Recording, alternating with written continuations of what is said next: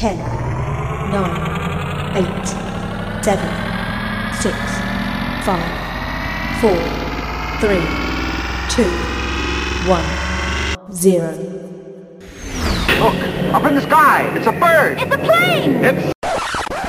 There's no need to fear. I'm black, y'all, and I'm black, y'all, and I'm blacker than black, and I'm black, y'all, and I'm black, y'all, and I'm black, y'all, and I'm blacker than black, 'cause I'm black.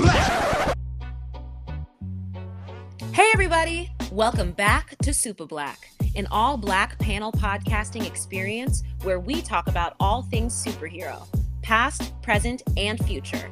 From Marvel and DC to anime, there is no stone we will leave unturned as we take a deep dive into the genre of superpowered individuals and the worlds they inhabit. I am your friendly neighborhood host, Zuri Washington. I use she, her pronouns, and you can follow me on IG at Zuri with a fringe on top. That's Zuri with a Z, not Suri with an S. I'll leave it to the rest of today's super panel to introduce themselves. Take it away. Hello. My name is Sheridan. My pronouns are she, her, and you can follow me on Instagram at Island Zephyr Cooks if you're interested at all in vegan food that looks delicious. Oh man, I was hoping it wasn't me next. Hello, my name's Corinne. She, her pronouns. You can find me on Instagram at I am Corinne Scott, 1 R, 2 N's, and an E. Just currently trying to get my hair in some semblance of a look. That's look with an L-E-W-K. That's right. But don't forget to follow the podcast on IG at Super Black Podcast, or you can follow us on Twitter at Super Podcast. Now that we are all assembled, let's get started. So today we have a very special guest. He is the editor-in-chief at Lifehacker and host of the award-winning podcast, The Upgrade. His newsletter in The Atlantic, Humans Being, searches for lessons in the most popular movies, books, TV shows, and video games. His new book, Piccolo is Black, a memoir of race, religion, and pop culture, debuts later this month and is available for pre-order. You can go to his website. But please welcome Jordan Calhoun. We are so excited to have you here today. Hey, glad to be here. Thanks for having me. Yeah. I just finished the book today. I was so busy during like the month of February that when I finally got to it, I was like, okay, we're reading this book. So I just finished it today. And it was it was wonderful. First of all, kudos to you for putting that together. Thank you. Yeah, a lot of really good. There were some really great turns of phrase in there, and just words that I was like, yes, that's yes, please, poetry, write some more to me. So good. But I know we're recording this actually in the order of events that it will happen. So your book is going to come out the 26th, right, of April? 26th of April, yeah. It's going to be right around the corner. Right around the corner. That's so exciting. Is this your first book in general, right? Yeah, it is. This is my first rodeo when it comes to publishing a book, which is a weird experience. It's like in the beginning, writing a book, you think that is the main, once I was done with the book, I thought my work was basically done. I felt like I had climbed the mountaintop. I had gone through all of the fun and trauma of writing a memoir. And then I was 49%, not even 50% done with the journey. I was 49% done because the other 51% is doing all of the marketing and all of the conversations about the book, which is fun, but it's a completely different type of thing. It's talking about the book and talking about the experience of it rather than writing the experience. So I'm in the second leg of the adventure right now, and it's been fun. And we have you here today because you and Corinne know each other. How do you guys know each other? How long have you known each other? Tell me more. I mean, our dogs are BFFs. Yeah. Oh. Dog BFFs. Yep. Lily and Nebula. What kind of dog is Lily? Lily's a Weimaraner mix. She looks like a scrawny black lab is what she looks like. Gotcha. Yeah. But somebody once said that they were like, who's that dog? And I was like, which one? The black dog. It looks like Batman's dog. And I was like, oh, yeah. Like Ace. That's funny. I love that. He's a great dog. So you're a dog dad, but you were born in Detroit. Yeah, I was raised in Detroit. Yeah. I mean, I was born randomly in Battle Creek, Michigan, but then moved to Detroit when I was a baby. I don't remember any of this. I just remember Detroit.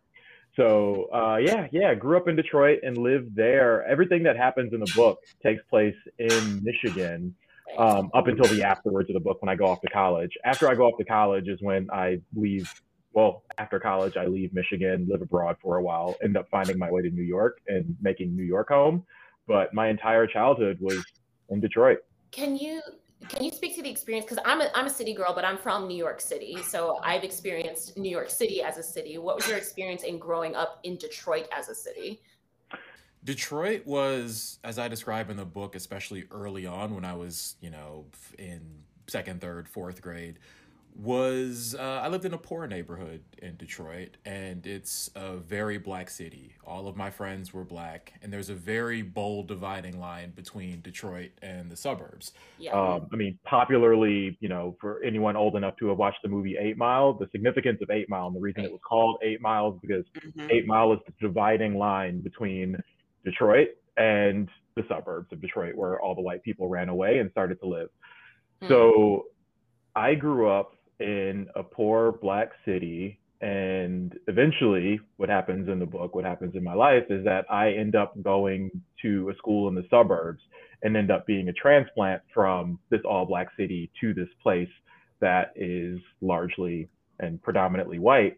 And having to make that adjustment, having to go from, all of my friends sharing generally my same cultural understanding and interest to being around people who don't share that same cultural understanding and those interests at all, and having to figure out how to adapt and how much of myself do I keep and how much of myself do I, cater to the predominant group that's around me. And as a kid, the challenging thing there is always wanting to make friends and that being really important to you at that age. So that's a lot of the early navigation in the book is me figuring out my place being a transplant from this all black city of Detroit to these suburbs and in the context of religion, which I imagine we'll talk about at some point. Yeah. What I found interesting when I was reading the book was in my personal experience, I went to a mostly white school almost from the jump. So to read about your experience and the transplanting later in your life was kind of, I could feel the jarring nature of that transition. Whereas when I was experiencing, I just was in school and I didn't feel the code switching that I had to do because it just came more naturally. I had to do it earlier. So I didn't think about it until I went to college, where I became the token for a lot of people. I was their first Black person they'd ever seen. Wait, are you serious? Some people knew to a strong extent, because they've seen some Black people, but talking to one and knowing one engaging, as, a friend, engaging, and this was in Pittsburgh. Yes, which we all went to the same college. Yes, we did.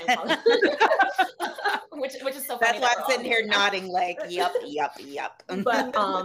But I started crying when I read about your experience, because I experienced that jarring nature that you describe in the book when I was 18, 19, which was really hard to contend with, to understand how I was seen by these people and how to play the game as I had to play it. And so I totally felt you on your journey, but I'm not a Black man, so that's a completely different experience for you than it is for me. So can you speak a little bit more, tell the audience a little bit more about your background? I know you're Seventh-day Adventist, but what does that mean for those who are not aware of what that means? Yeah, first off, I'll say I'm glad it made you cry. That sounds mean, but it's such right in this book in a lot of parts. There's a lot of trauma in this book, so I didn't want to carry that weight alone. I'm glad that other people had to carry it as well. I'm glad. Absolutely. Jokes aside, I am glad that it was hopefully validating of a lot of people's experiences. One of my favorite things about writing is when that moment as a reader, when you read something where it's like, oh, someone shared that with me that I didn't realize. I thought I was alone in that thing, and I'm actually not alone in that thing. Someone was able to put it into words, and that makes me feel, seen or validated, and my experience being seen and validated. So that's very, very gratifying for me to hear. So I'm sorry that you had those experiences that I had, but I'm really grateful that my experiences hopefully made you feel less alone in yours. I, like you said, was raised Seventh-day Adventist. I am not Seventh-day Adventist anymore, but I was raised Seventh-day Adventist, which is, especially in Michigan, a pretty strict denomination of Christianity where the seventh day is the Sabbath, and it is from Friday night sundown to Saturday evening sundown is the Sabbath, where you don't do secular things. You don't listen to secular music. You don't watch TV. You don't, play sports. You don't do things besides go to church and, have dinner with your family and reflect on all the things that are good and holy until you close out the Sabbath Friday evening. So that's how I grew up, in a pretty strict Seventh-day Adventist church. And in the beginning, my family wasn't too strict. I mean, we went to church every Sabbath. That was just a normal thing to do. But we weren't too strict in terms of,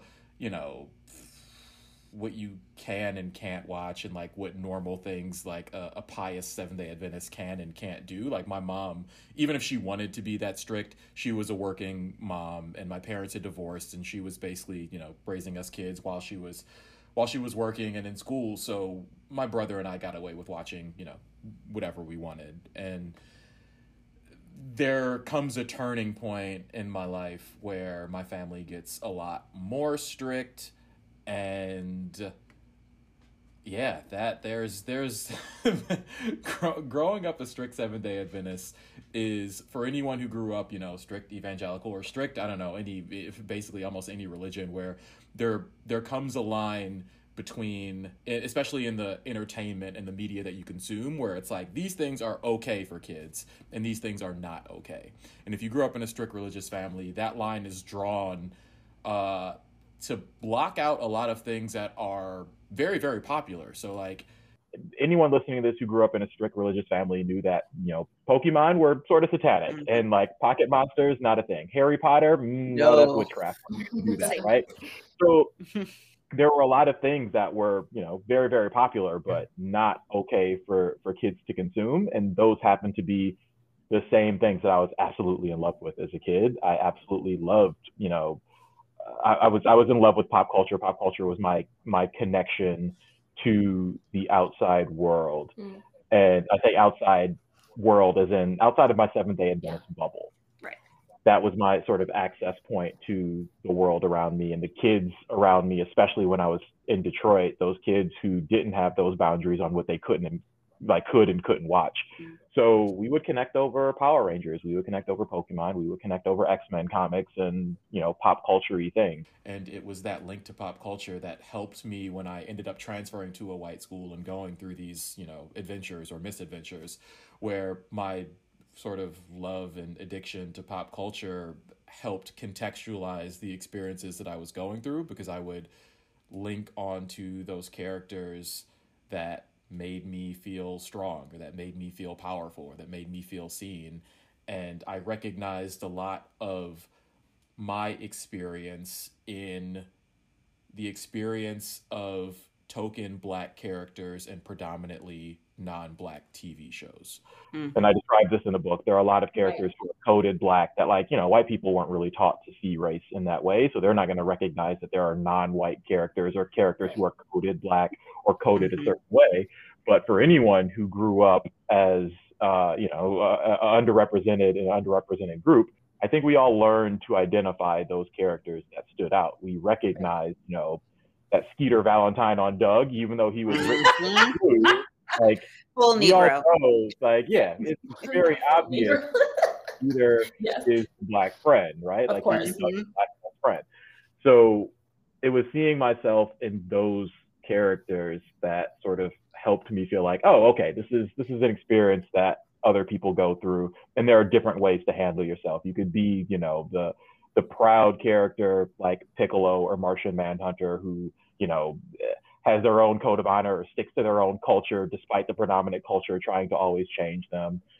You can be a character who has a sense of identity and who is able to navigate effectively in a space that wants them to change or doesn't accept them or looks at them differently. Yeah, that was one of the first things that that drew me to the storytelling was the title. Like as soon as I read it, I knew exactly what you meant. Man, that's my favorite thing. The rest of the book could be trash, Zuri. I don't care. 255 pages of pure, unadulterated garbage, and I still be like, that cover is hard. And that title, it's perfect. Title is one of those, like, if you know, like, 100%. It's an inside joke for anybody who gets it. And then for those people who don't get it, it's one of those things that they would like. You can explain it in 2 seconds. Like, it's not hard to explain race coding in comics or in TV shows or whatever. But it is something that once you explain it to somebody, and I've explained it to many white people, once you explain it to somebody, it's one of those things where like, oh yeah, I get. Like, it's not hard to understand. It's just that they never had to learn that skill because they were represented everywhere. Right. Or even if it's not hard to understand, but there are, of course, going to be detractors or people who say, like, well, no, there's no way, or that doesn't make any sense. Or they're not, of course, there's always going to be stupid people. But, like, for me, the character that I always say is 100% Black is specifically Lex Luthor from Superman the Animated Series. and I know I know that's Clancy Brown in my ears doing the voice acting, but I don't care. That's a Black man. And what I love, there's so many characters that you mentioned throughout the course of the book. You mentioned Goliath. I just watched Gargoyles. That was one of my pandemic rewatches. Like, I watched it when it first came out, of course, but I rewatched it during the pandemic, and I was like, this is so good. It's so good. It still holds up. It holds up. It aged really well. Gargoyles really well. Great. Yeah. Out of control. I really hope. I don't want them to do anything, but I also just like want them to do something else with the property. I would love for something to happen. I would love for Keith David to just bless my ears with whatever he wants to do. A little more. And only Keith David. They can't try to do that mess. No. Don't try to redo that. It will not work. His voice is just godly. So good. But I think, there's so many people so many characters that you mentioned, and they run the gamut from normal people like Skeeter and Doug to superheroes. I would consider Goliath and the Gargoyles superheroes. And I was wondering, amongst all of those characters and seeking representation for yourself, who was the one you most aligned with? Or align with now, because it might have changed. That's a good question in terms of who it would align with. Okay, so I mean, the ones who come top of mind are two that I had mentioned earlier, Piccolo and Martian Manhunter. Of course. Because those were ones that, not who I feel that I was as a kid, but those who I aspire to be like. And the reason I aspired to be like them is because they were the kinds who had their higher code of honor and who stood very, very proud in who they were, despite everyone trying to change them. That was the aspirational goal. Was I like that in 8th grade or 9th grade or whatever? Absolutely not. That's not who I was. If I am in a predominantly white space now, then that's who I'd like to think that I am now. But that was the goal. There were different types of Black coded characters. There were, Skeeter was written just to bully Skeeter, for example. Like, Skeeter was not written as a very strong character. He was just sort of there, and they would let him rap every now and then in beatbox just to be like, yeah, by the way, he's Black. Like, he was there as window dressing, but he wasn't there as a strong, proud character. The ones that I liked the most were the ones who ended up being proud or leaders, like someone like Dinobot from Beast Wars, who was just like I'm on par with every other. I'll fight Megatron, I'll fight Optimus, I'll fight whoever, because I am the strong one here, and I have the of ethics, and I know who I am, and I have this sense of pride no matter what the world throws at me. Those are the characters who I found to be most motivational. So I don't know what character I was when I was, in ninth grade. That would That's a tricky one to answer, but I know which characters I wanted to be. Yeah. Oh, I was going to say that's such a huge thing. And for me, I grew up in predominantly white spaces, except for when I went to church. So it's always been, and that idea of seeing yourself in these characters is so important, because you feel like such an outlier in those spaces. You feel like, at least for me, because I didn't have that background of starting in a predominantly Black space, I was constantly in predominantly white spaces. And like I said, except for going to church, and then it was like, hey, all right, we're all here, cool. Right. And just watching things and feeling less than because you couldn't see yourself. And it just, the way it ate at my own self-esteem, and like feeling like I needed to be a certain way because, well, I'm not seeing this. And I know I didn't see those rooted characters necessarily that I felt like I could identify with. But I need it. Like, I'm so jealous of kids now because they have so much more. Right? There's so much representation. So much more. I mean, it's great watching something like Craig now. Like, there's just see kids being just, happy and not being a token character. Yep. Not wearing a basketball jersey with a flat top. Right. Like every Black character was Vince LaSalle from Recess. Like they all had the jersey, the ball, and the flat top, and they would just let them rap every now and then, just be like, in case you forgot.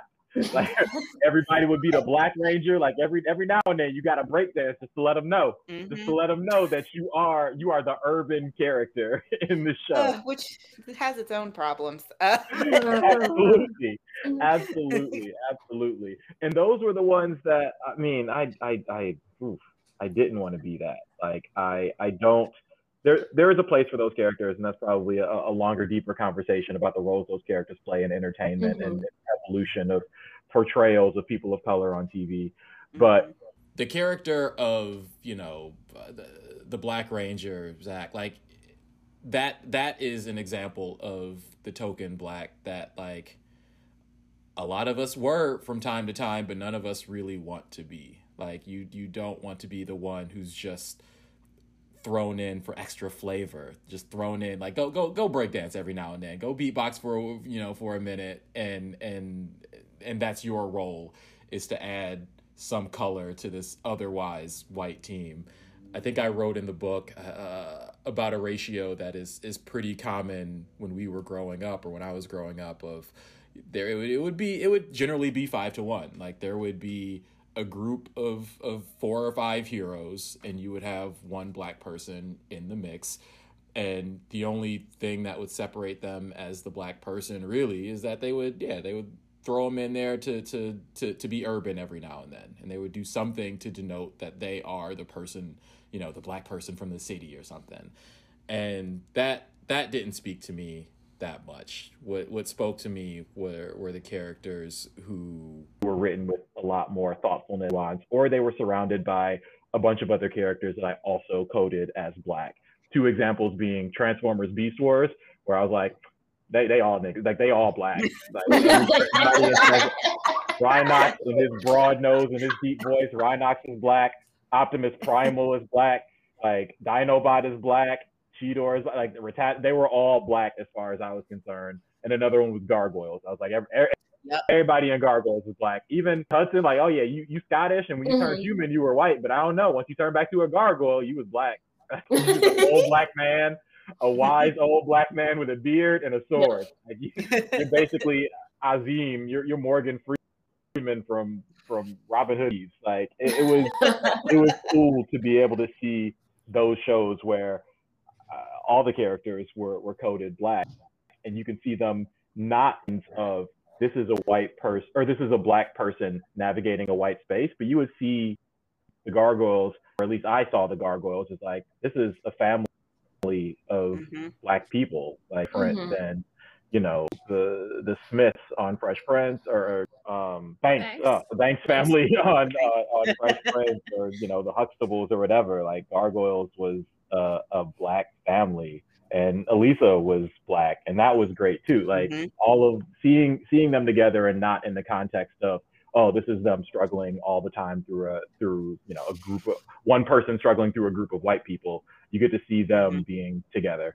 Of all the examples, because you were born in what, 84, 85? 85. 85. So you were born in 85, and I'm a 91 baby. And Sheridan, you might be like a year older than me. 90. But what I found interesting, because you mentioned at some point, you mentioned proud family. And I think I was very lucky in both how my parents are and the media that they showed me, but also the things that were coming out just as I was recognizing a lot of this stuff. Because Gargoyles, I didn't realize until I rewatched Gargoyles recently. I was like, oh, Elisa's Black? What? Like, I didn't realize it. It was not something that I thought about, but now that I know it in my head, as opposed to being like a 5-year-old who's just like, ooh, who's that pretty lady on screen? That's all I knew when I was younger. But I came up at just the right time to not feel totally underrepresented. Martian Manhunter, I'm a big Batman fan, so Batman animated series, Superman animated series, et cetera, when I saw John Jones and all these various, and Jon Stewart, of course, with Phil Lamar, I never felt like completely underrepresented, maybe on a gender level. That's a whole other conversation, of course. But when it came to like my Blackness, I never thought about it being a void of it. And so to read about that very like particular time in the 80s, early 90s, where they were trying, but like, but in what way? It was a period for sure. It was a transition period. I don't remember when Arthur came out, but Brain is Black. His family celebrates Kwanzaa. That's something I didn't know until I was in college. There's so many, you know, it's so much easier to code. Easier is not the word. There's a lot of characters that are coded gay. And I think there's a very big difference between characters that are coded gay versus characters that are coded Black or of color. Because I would assume there's a group of people that would be like, well, they're all outcasts, so how can you tell the difference? I can tell the difference. Elsa's coded as gay. She's not coded as Black. No. Right. Meanwhile, Elphaba in Wicked specifically is coded as Black. Meanwhile, a Black person has never played her. I remembered in the book you talked about, I think it was Dragon, the Bruce Lee story. And about generational curses and trauma, and something about the demon that would stand in your doorway that you saw at night. I've been really intrigued by, and by intrigued I mean like tepidly thinking about, because it makes me sad to think about generational trauma and how that just weighs on you. It's in your bones. I know Watchmen really delved into that. That was a big part of the Watchmen series. Can you talk a little bit more about what drew you to the Bruce Lee story? Because I thought that part of the book was really like the crux of a lot of what you talk about when it comes to validation and value and trying to find your way through. Man, absolutely. So on a surface level, something that I just love with Dragon the Bruce Lee story is that it was this weird thing that my brother and I really got into, and it always felt like no one else knew this movie existed, which obviously isn't true, but like my brother and I loved that movie, and we would watch it so often, and we would refer to it a ton. And it was just one of those things that just felt like ours. And it was, you know, this just cool action martial arts movie that any kid would love. And it wasn't until later on that I understood a lot of the race challenges that are depicted in that movie. So I describe it in the book. You know, there's a conversation with a bright, doe-eyed Bruce Lee who's gonna leave to come to America to become a Hollywood actor, and he's all optimistic. And there's this, grizzled, jaded guy who's with him on this ship to the U.S., basically saying like, they're not gonna accept you, dude. Like you think you're gonna be this big star, and I understand the optimism, but like, do you know how you're gonna be treated? Do you have any idea? And Bruce Lee is like, nah, they haven't met me before. And he's like, yeah, okay. Like, and those type of scenes didn't stand out to me so much as a kid. Those are scenes that resonated when I had a better understanding after I had, gone to a white school and had that experience of being the other and being treated a certain way. That part, the meaning of the movie shifted to me in a really significant way, and that's one reason that I love it. I had one interpretation of it as a kid, and then a completely mature, different understanding of it when I got to rewatch as an adult, and it was just as entertaining and monumental, but I got to see it in a different way. The other thing, though, the thing that resonated to me as a kid was that there was this sense of haunting and evil that followed from generation to generation in Bruce Lee's family. It had haunted his father, and his father didn't defeat it, so it was haunting him. And if Bruce Lee didn't defeat it, then it would haunt Brandon Lee, his son. It would go down generation to generation. And that tied into some of what I was learning in church at the time about iniquities and about sin and about challenges being passed down from the father to the son, and from the son down to their son, and like through generations, if it's not addressed, if it's not overcome. So that was my tie-in to understand, like, oh, this is what I'm learning in church, but this is being seen also in pop culture, in this like thing that is also entertaining me. And it sort of validated what I was learning at the time. And it also scared the shit out of me. Can we curse on this podcast? Oh, yeah. Oh, okay. I don't give a shit. So Okay, all right, good. So yeah, that scared the shit out of me. Because it was the spiritual warfare that I was raised to believe, and that had always lived in my imagination, but it was personified in a literal demon that was chasing Bruce Lee throughout his life. And it was and is, I think, just a great illustration of that concept that, Bruce Lee eventually had to face this demon. He had to turn towards it and to fight it and to overcome it, or else he would pass down the same insecurities and the same challenges that he was warned about. He would pass that down to his kid. And I think that that's a powerful, really meaningful message that I really, really love.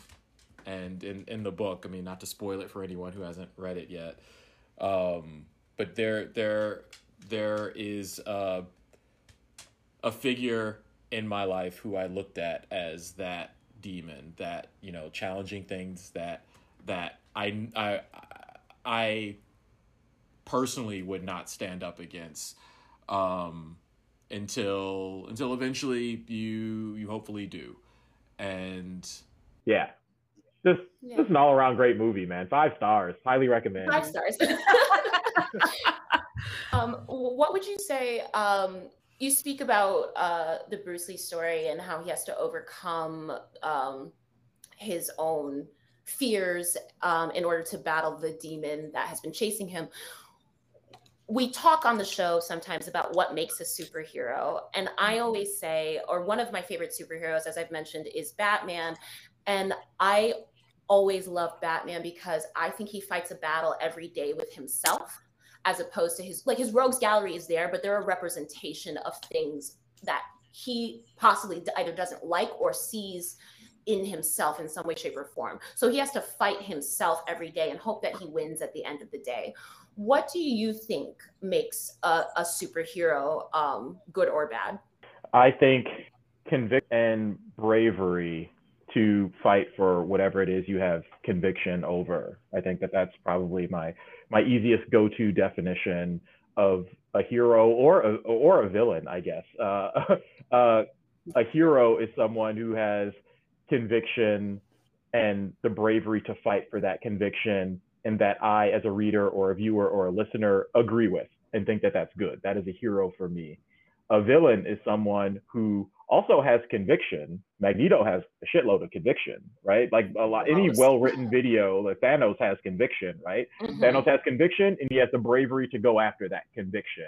The thing that would make him a villain is someone looking at that and saying, oh, I disagree with his ethics on that. I disagree with what he's going about, what he is ultimately trying to do, right? So I think the same thing, the thing that makes someone a character, a powerful character, is that conviction and the bravery to go after what it is they feel strongly about. And the difference between a hero and a villain is just how you feel about if you're aligned or misaligned with their ultimate goals or means to meet that goal, what they are.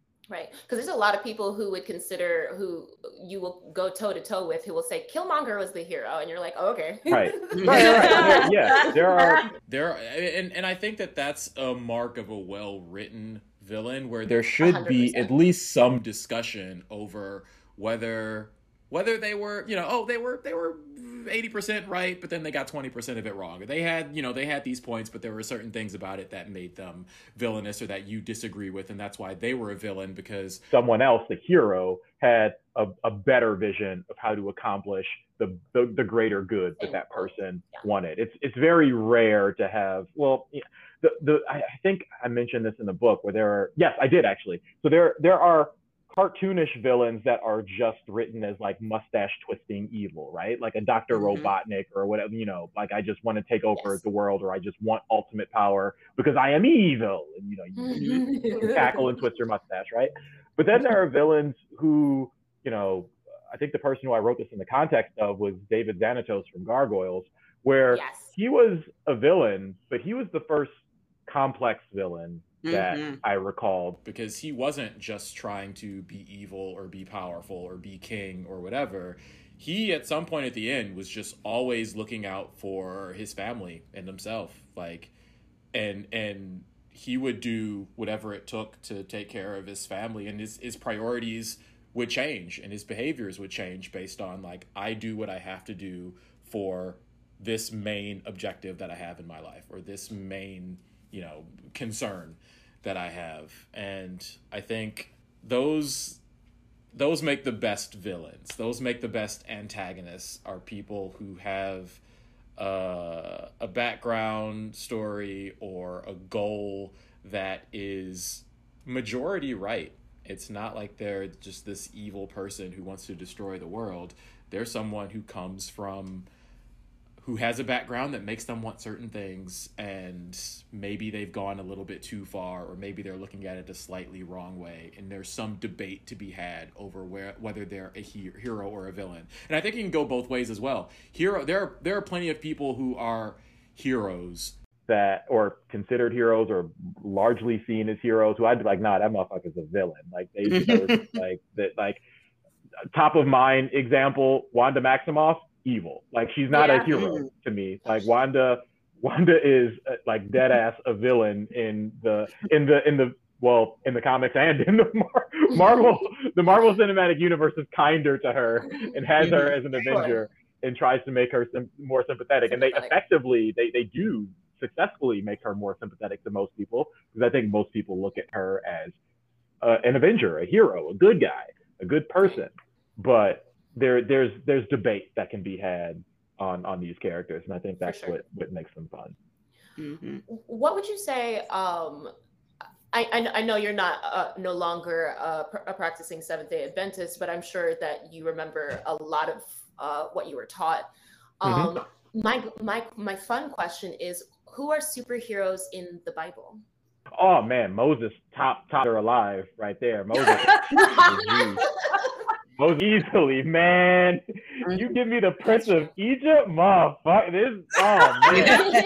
This dude. Give me that soundtrack. This dude went again. Like, I don't know if I consider myself someone with pretty strong sort of. I could be dogmatic on certain things. I could be pretty stubborn. I can have a really strong opinion. Could I go up against my brother? Like, he went up against his brother, the brother he grew up with and loved and went through all these adventures with. And now he's like, nah, man, I was talking to a burning bush. He said, you got to let my people go. And Pharaoh, also stubborn. Pharaoh's like, nah, let my heart be hardened no matter how high the cost may go. Nah, man, that's a battle for the ages. That was, to me, to kid me, at like, I would put Pharaoh versus Moses up there with like Captain America and the Avengers, like going up against Thanos and just running together to meet in the middle. Like that shit is so hard to me. So Moses definitely goes to the top of the list. Yeah, Moses was hard. Who else can I think of? Heroes in the Bible. I loved anyone, for better or worse, I loved anyone who had who was basically willing to face death and be like, I guess I'll die for this then. So, David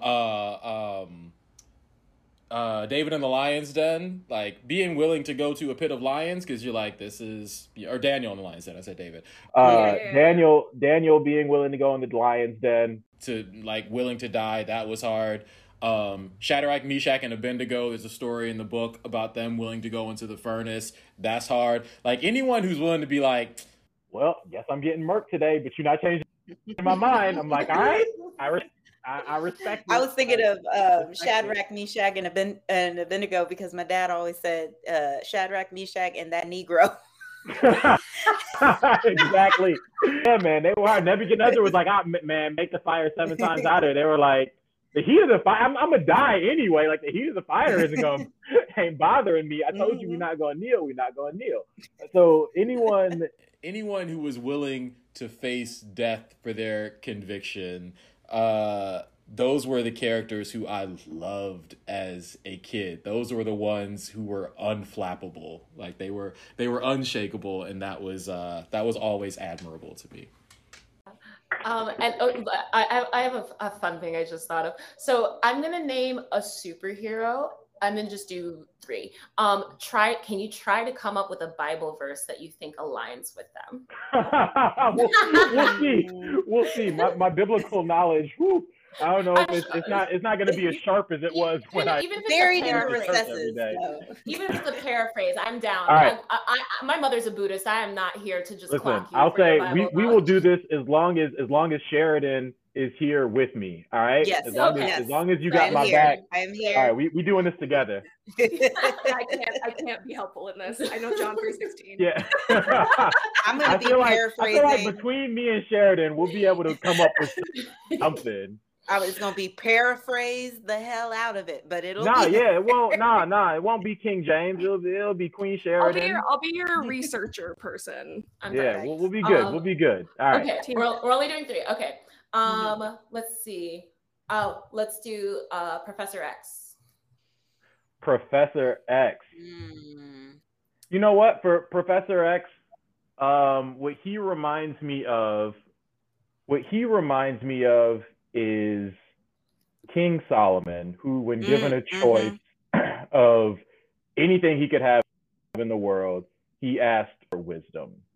And I can't remember the specific Bible verse in Song of Solomon where it's described, but he could have had anything he wanted. He could have had riches and gold and all that stuff. Eventually came, but he wanted wisdom above all else, and that's what comes to mind when I think of. I was thinking wisdom too. X. Yeah. Yep. I wish everyone could see what Sheridan's. I know. I'm making hands. She did the eye to eye. She did the Goofy movie eye to eye expression. Like, yeah, I see you. Yes. Oh, and we're gonna get into that in like 2 seconds. But okay, two more. My next one. Let's pick an Avenger. I don't want to pick one of the stereotypical ones. Oh, I know. T'Challa. Oh, T'Challa. Jesus. Let me think. I feel the Jesus what vibe, Bible verse? but I can't think of a Bible verse. Man, that's a hard one, tying in T'Challa to a Bible verse.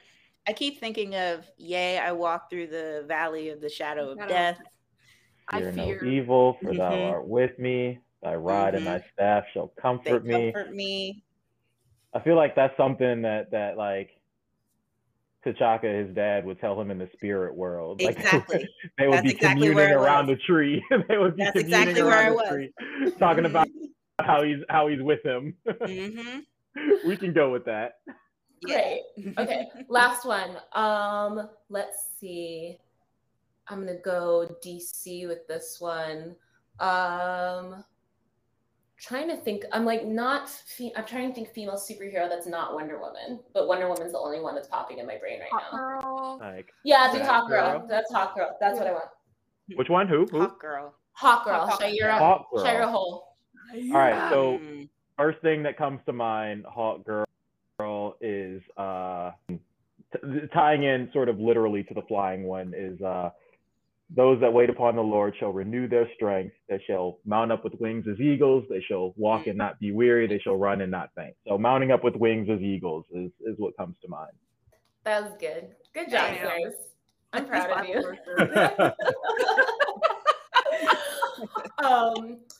But I would be remiss to not talk about your brother Daryl. He's such a big part of your storytelling and of your life. And also he's just super. He was so kick-ass. Between Daryl and Carlos, I was like, yeah, those two, man, yes. Those are right. Like those are ride or dies. Do you still talk to Carlos these days? Yes.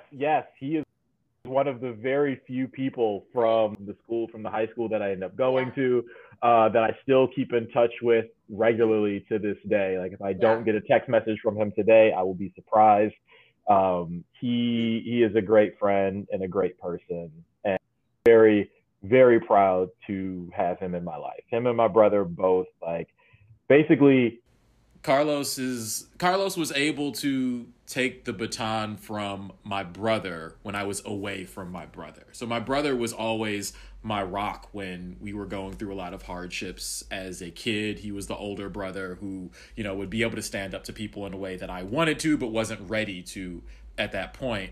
And it wasn't until, I went to this boarding school, this predominantly white boarding school, and had struggles with identity and how I see myself in navigating this white space without my brother, and having someone like Carlos who was proud of who he is and was able to, shed some of that towards me. Yeah, I really, your relationship really was very moving. Daryl and in your relationship was very moving. And I'm so glad, especially given the experience that you did have in your household growing up, that you had someone that was your own private superhero. Because that's so important. That's important in any context, but especially given because you're a child of divorce and of a stepfather who is not great and some other things, and your mother was going through a lot. And so to have him there, I'm grateful for you that you had a Daryl, and I have a couple Daryls in my life that I should call today just based off of that. So thank you for sharing that piece of yourself with us and with your audience, and for everyone who should go get the book, pre-order it today. But before I let you go, before we truly close this out, I have to mention, for those who do not know, Jordan Calhoun wrote the article about a Goofy movie being the most underrated Black nerd classic of all time, and I'd be stupid to not mention it because that article was amazing. I remember sharing it to everybody. I definitely read it. I read it every time it comes up. So probably read it 3 times a month. Because it's so true. Right down to Tevin Campbell. The funniest thing about that article is when I wrote it, one of my best friends in the world, Omar Holman, I was talking with Omar Holman that night. It was like, I started writing it one evening, and it was, Omar was about to go to bed. It was like 11 o'clock. And I was like, nah, I'm going to finish this. Nobody's going to read it and nobody's going to care, but I need to get these bars off. I just need I was like, I'm writing this for me at this point. I'm writing this just for me. And that was and it went viral and spread around and validated a lot of what people thought or felt, it touched a lot of people. And that ultimately, that was the first step to what became Piccolo is Black. Like, that was the first step in it, because one, it validated for me that a lot of people understand this concept and see it the same way that I saw it, and that it was a universal thing. It wasn't like this, super unique thing to me and my brother. This is something that any Black person who had to navigate a non-Black space had noticed and felt, and non-Black entertainment, noticed and felt, and that it would connect with them. But also it told me that if I can write something that I feel like it's just for me, and the more sort of raw and honest I can be in those stories and in that storytelling, it's sort of counterintuitive. You think that it's just for you, but it becomes accessible to more people, because you are typically a lot less alone than you think in the types of feelings that you have and the types of thoughts you have. It's something that is probably, pretty shared, and your people will find it, hopefully. And you will then feel less alone, and they will feel less alone, and you'll feel a little bit more normal and confident in who you are.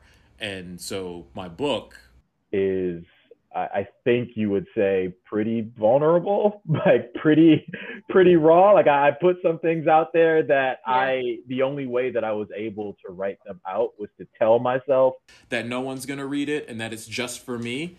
I sort of lied to myself throughout it. Like, no one's going to read this. This is going to be just for me. So I could go ahead and just be honest with myself and treat it like, I just need to write this out for me. And in doing that, hopefully the book is able to connect with a lot of people through my vulnerability. So the small thing that got that ball rolling was that Goofy movie story going completely viral, and me realizing that I might feel alone in a thing, but it's probably not the case. I'm probably not alone in that thing. And if I just write it, and if I trust the reader, and I trust my audience, and I trust, like-minded people, then they'll find me.